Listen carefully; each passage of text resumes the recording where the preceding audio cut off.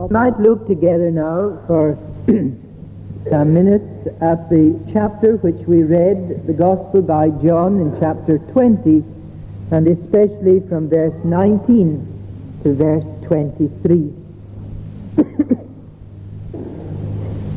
John chapter 20, reading from verse 19. Then the same day at evening, before being the first day of the week, when the doors were shut, where the disciples were assembled for fear of the Jews, came Jesus and stood in the midst, and saith unto them, Peace be unto you.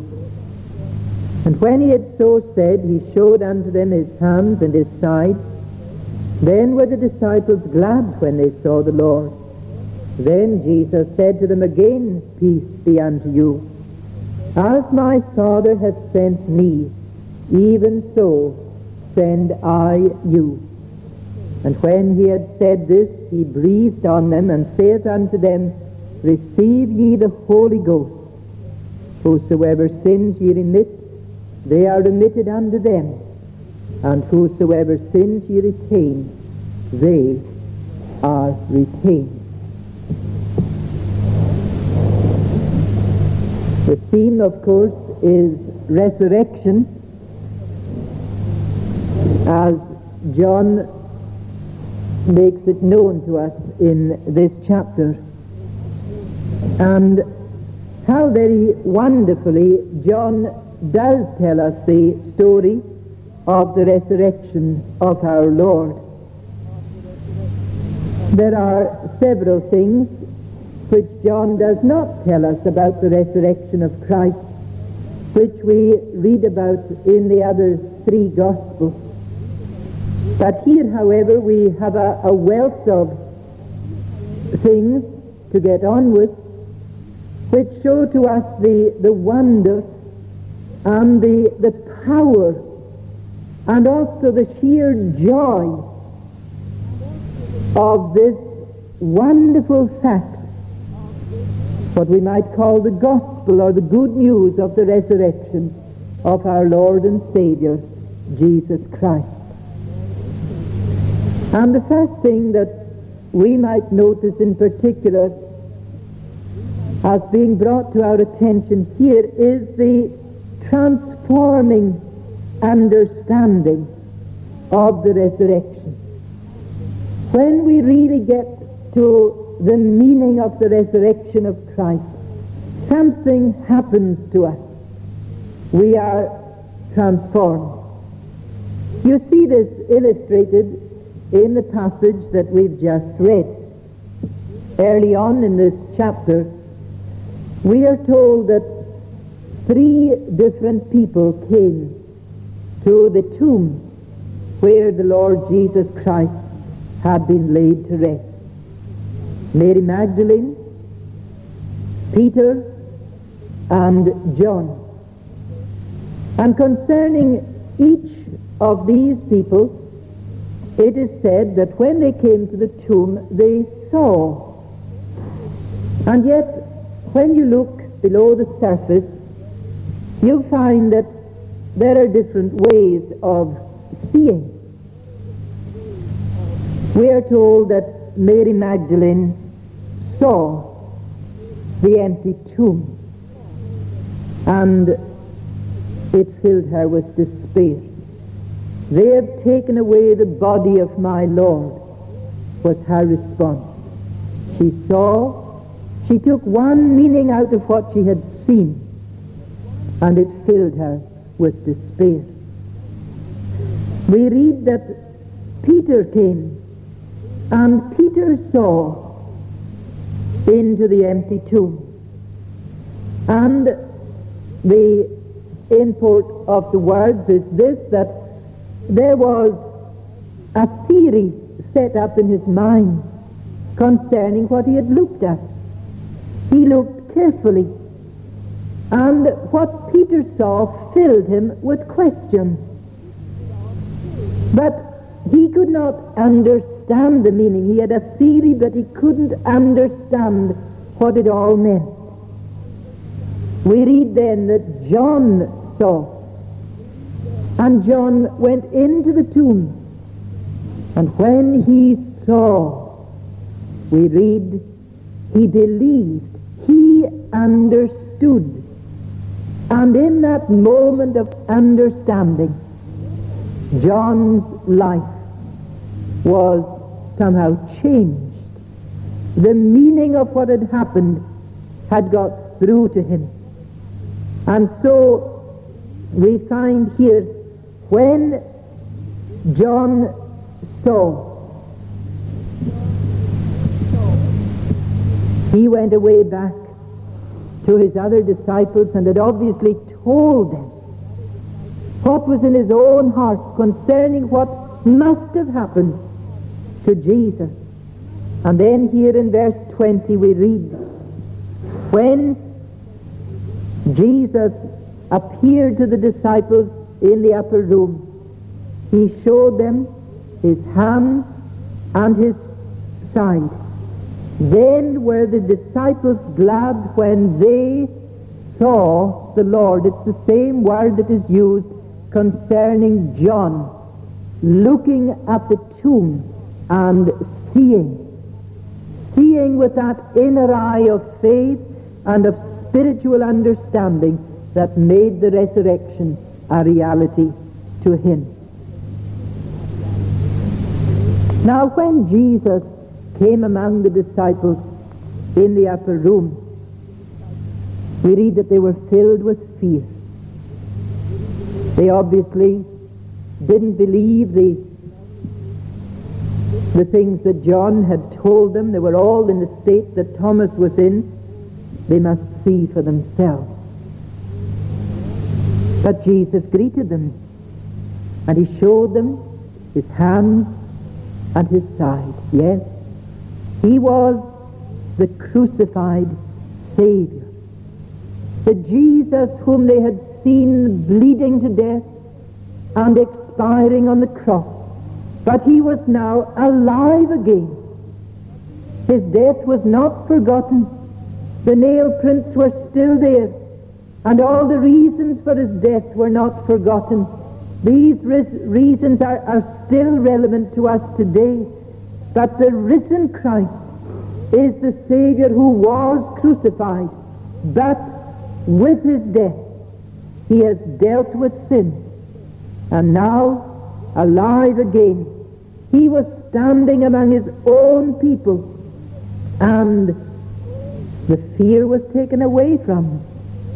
The misunderstandings were taken away, the ignorance were taken away, and they rejoiced. Then were the disciples glad when they saw the Lord. This is what Jesus had prophesied would indeed happen, as we read it in chapter 16 and verse 22. And friends, it's still the same. When we understand the reality that Jesus is alive, and when, like John, we see for ourselves the reasons for his death and the wonder of his resurrection, surely we too are glad. And all the rest of our Christian faith and the whole of our Christian mission to the world is based on this glorious fact, this triumphant fact of the resurrection of Christ. When you read the book of Acts, it has the great twin themes of Jesus and the resurrection.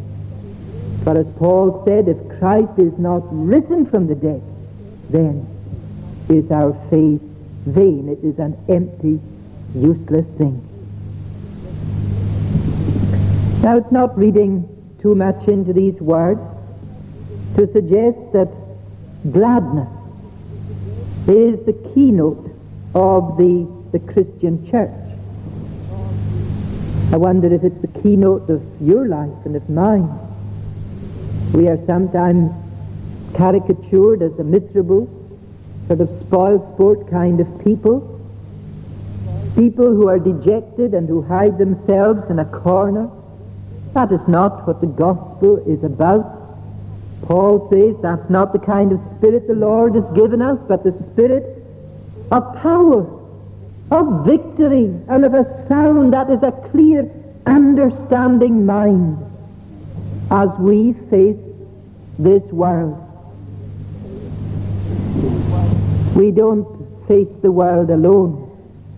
We go into the world with Christ. Jesus is with us if we are Christian people. If we know the reality of the resurrection, then we're never alone. For the Lord is with us day by day. And the knowledge of the living Christ transforms this life for us. And it makes the next life a present reality too. Jesus is alive today. Now, in our missionary work in Southern Africa, we work among a people who are very conscious of the dead. We sometimes speak about the dear departed. The Africans are very conscious of the near departed. For the great emphasis in their lives, the great emphasis in their heathen worship is the worship of the ancestral spirits. They believe in a God who is the creator of all things, a God whom they name as Kamata. But this God, and they don't worship idols in any way. These are not pagan people in the sense of idol-worshipping people. They have this belief in this great spiritual being who is the creator of the universe and who is somewhere up there, as it were. But this God is not relevant to them. He's too far away. And unless they are in the most extreme of circumstances, they would never imagine that Kamata had anything to do with them, or that they had anything to do with him. He doesn't deal with people directly. They worship the spirits of their ancestors. The father of a family is most important. And when he dies, a year after his death, an ox or some other animal is killed in a ceremonial way, and the spirit of the dead person is said to be brought back again to the kraal, to the home where he was buried and where his people still live. And if they neglect to do this, then if their illness comes on the family, or an accident or something like this, they would believe that it is because they have neglected the spiritual aspect of their ancestors, and they would have to make another sacrifice and so on. Well, it is a miserable kind of religion, because they live in fear of disappointing their ancestors, fear of the disapproval of the ancestors, fear of the witch doctors who have the control over the spirits and so on. But we have a message that is liberating, a message that has life in it. Jesus is alive. And you know, when an African person who has been a heathen comes to believe in Christ, you see the difference. There is a transforming power in the gospel. Nowadays it is quite common for missionaries to be blamed for the breaking up of the traditional cultures in these indigenous societies. And Christianity gets blamed for a lot of things. And I would make no apology whatsoever for preaching the gospel in a situation like that, when you see the difference, the wonderful difference that Jesus makes to a life. Jesus, who is living, far closer than the ancestral spirits, far more real and powerful. Jesus is alive. And what was the result? Then were the disciples glad when they saw, that is, when they understood, when they saw the Lord. And this is what happens too when we see him with our spiritual understanding, and when other people come to know him as well. But what we have in this passage also is the commission given by the risen Savior. Not only does the risen Christ transform people's lives, he gives these transformed people a commission. And he said to them, "As the Father sent me, so send I you." Now, it's most interesting to see the way that John presents this interview which Jesus, the risen Christ, had with his disciples. And it wasn't just the apostles who were gathered there, but the other believers with them. And when the risen Lord appeared among them, the same Jesus who had been crucified, now physically risen from the dead, his first words to them were the words of the common greeting, just one word, as he would have said it, shalom. The common greeting, just as we say to one another, hello. Jesus said, shalom. But you notice a strange thing here, that Jesus went on to say it to them again. Now, if we greet one another, we say hello. You don't expect with the next sentence also to say hello. Yet Jesus said, shalom, peace be to you. He said it twice. And I believe that there must be real significance in the way in which our Lord said it to them, in the setting in which it comes here. Then said Jesus to them again, we read in verse 21, peace be unto you. As my Father hath sent me, even so send I you. Peace. That is, resting on all that I have done and that I now am, says Jesus. I'm risen, alive, present with you. And all of that will bring you the thrill of this new joy. Now, in the thrill of that new joy, in the thrill of this peace, in the confidence of this peace, I'm sending you out into the world. And this is the confidence that we can go in. The peace that Jesus brings to us, that allays our fears and our doubts about the future. It gives us a confidence that we have an invincible Savior who was dead but has power over death. And that power over death can give life to sinners who are dead in trespasses and sins. It's confidence that not only did Jesus rise from the dead and then go away, no, but that he is abiding with his people.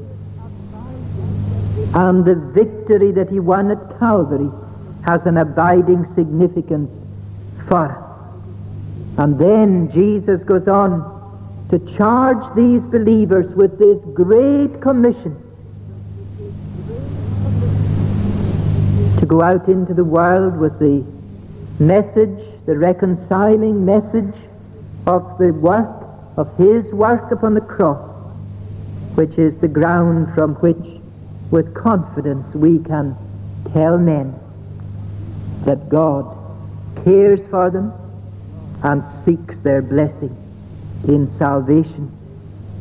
As my Father hath sent me, even so send I you. And friends, that commission is still binding upon every one of us today if we are the Lord's people. It is a message that brings peace to the world. God, says the apostle, was in Christ reconciling the world to himself. Jesus is the only Savior of men. He came to redeem sinners, that he came forth from the Father to be the Savior of all who put their trust in him.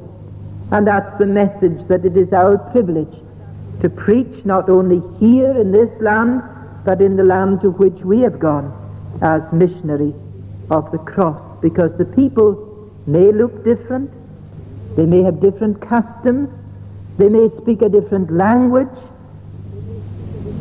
They've got the same needs. They've got a soul just as you have, just as I have, and it's the one Savior who has a message of life and of salvation for all of us. And it is a joy and a privilege to be a messenger of that gospel. And it's a message that's got power in it because it's the message of the risen Christ. And it's a message that comes from Christ. And this is what I personally find is satisfying. When I go as a stranger, a white man, among people of a black nation. As you know, there are many racial tensions in South Africa. There are racial tensions in other areas of the world as well. And sometimes people react when somebody comes, especially from our Western civilization. When we go to speak to people of another race, they might react and say, well, what authority do you have to say this to me? The only authority I have is that Christ has sent us. And he was not a white man in the sense that he was a Westerner. And he is the one Savior who is bringing under judgment Western man and African man and Eastern man, or whoever it is. And it is only as we are faithful to the commission of Christ, and only, I believe, as we stick to the preaching of the gospel, that we have authority to go in among people and say to them, this is what you should believe. The minute we start making man-made pronouncements, the minute we start preaching politics, then we've lost our authority. The gospel has its political implications. It's got its social implications. We know that in our own land. For Scotland, of all nations, has been aware of the political, social, and other implications of the gospel. You see statues all around this city which remind us that preachers of the gospel have been men of state and of social upliftment and so on.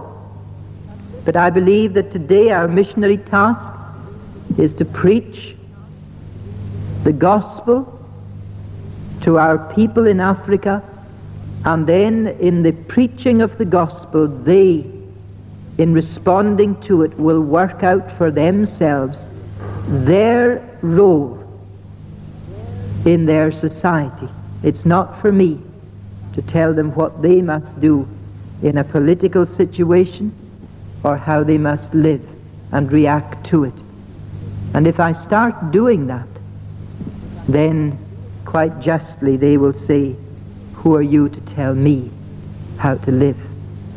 But if we say what Christ has sent us to say, then it will have its effect, and it will outwork its message among them. For example, when a man is converted, his attitude to his wife changes. In African society that is non-Christian, a wife has a very secondary role, and many wives are greatly abused. But when a man becomes a Christian, his whole morality changes, and his home is transformed. His relation to his wife and his children are transformed. When a man is converted, his relation to his employer changes. And the people there, generally speaking, do not have a high view of honesty, of integrity of any kind, of what it is to work. But when they become Christians, that changes. Generally speaking, the non-Christian Africans are violent people. I remember one day taking some of our church people home to a village, and I landed right in the middle of a fight. Neighboring families were at war, and it really was quite a battle. And the man, obviously one neighbor had crossed over into the land surrounding the house of the others to argue about something, and he was attacked with clubs and stones, and he nipped smartly over the fence again and came back with an axe and attacked the woman of the neighboring home with this axe. She was about twice the size of him, so he didn't stand much chance. She took the axe from him and chased him with it, and then the stones, the rocks began to fly in the clubs. It was violent. Now when these people become Christians, that changes. Their whole home is transformed. And this becomes true also in political things. They are working out their salvation in this realm as well. And not just the Africans. When I was coming away, some Afrikaans Christian friends who support our work in the Bible school at Dimbaza asked me to pass on their greetings to the friends here in Scotland. And these are conservative Afrikaans Christians. Their theological beliefs are very similar to our own. And they said, tell the people in Scotland, we know the problems we have in this land, and that we are honestly and sincerely trying to work these through. And changes are being made. So our commission is to go with the gospel. The gospel has many aspects, but our primary aspect is to preach the spiritual reconciling of men to God. And when men are reconciled to God in Christ, then the reconciling process of man to man becomes a reality as well. As my Father sent me, says Jesus, so send I you. And Jesus, when he transformed the lives of these disciples, when he commissioned them, also gave them power. We read here of the power of the Holy Spirit. We read in verse 22 that Jesus breathed upon them, and in doing this said unto them, receive ye the Holy Ghost. Now we know from other passages that the disciples were told by Christ to wait in Jerusalem for the descent of the Spirit before they started on their great mission. And this coming of the Spirit in power was at Pentecost. But here we have given to us by clear illustration the key to the success of the proclamation of Christ's gospel. And this might be taken as a prophetic and a symbolic action looking forward to Pentecost. They would receive the Holy Spirit. The word can more literally be translated as take. Jesus said to them, take the Holy Spirit. And here from Christ is one of the great fruits of his passion, the gift of the Holy Spirit, in whose power and in whose power alone we are able to carry out the commission that the Lord has given to us. And this is a power that we are very conscious that we need. As we go forth as missionaries, or as any Christian worker goes, we cannot go in our own strength. It's the Spirit himself who not only gives us power, but who opens the hearts of those to whom we preach. And I would ask you to pray for your missionaries as well as for our ministers in this land, and to pray for our African church, that they would have the power of the Spirit among them, so that they can stand strong in the midst of all the temptations they have to face, and so that their preachers will be men of God, empowered and sent out by the Spirit to proclaim the gospel to their own people. And then finally, there is in the closing words of Christ in this passage in verse 23 the authority of the Christian gospel. Jesus said, whosoever sins you remit, these are remitted unto them, and whosoever sins ye retain, they are retained. And one is very conscious in going forth as a preacher of the gospel just how serious it is to preach, because there is an authority and a power given by Christ. And my friends, it's not only a serious thing to preach the gospel, it's a serious thing to hear it. Because if we go on hearing and yet not believing, if we go on to use the words from this chapter just looking but not understanding, then we are still in our sins, and we are under the continuing judgment of God. Those who do not believe, we can tell them their sins remain with them, and God will deal with them. Those who repent and seek the Lord's forgiveness, we can say their sins are forgiven. They have new life in Christ, and they can rejoice in him. I wonder then today where you stand. The gospel of Christ is a blessed and liberating thing. Do you know it in your own experience? Have you met the risen Jesus? If not, well, remember, he's not far from any one of us. He's here today, and he will be found of each one who calls upon him in humility, in repentance, in faith.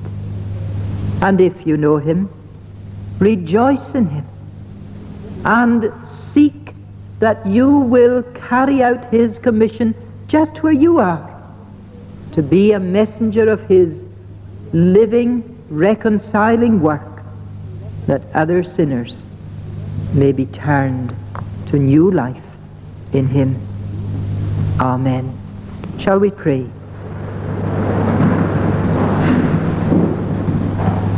Our loving Heavenly Father, we pray that thy blessing will follow the preaching of thy word, and that thou wilt give to each one of us the grace, the faith, the trust that we need, so that we may all be looking unto thee for our salvation, and rejoicing in that salvation which comes to us through the living, risen Christ.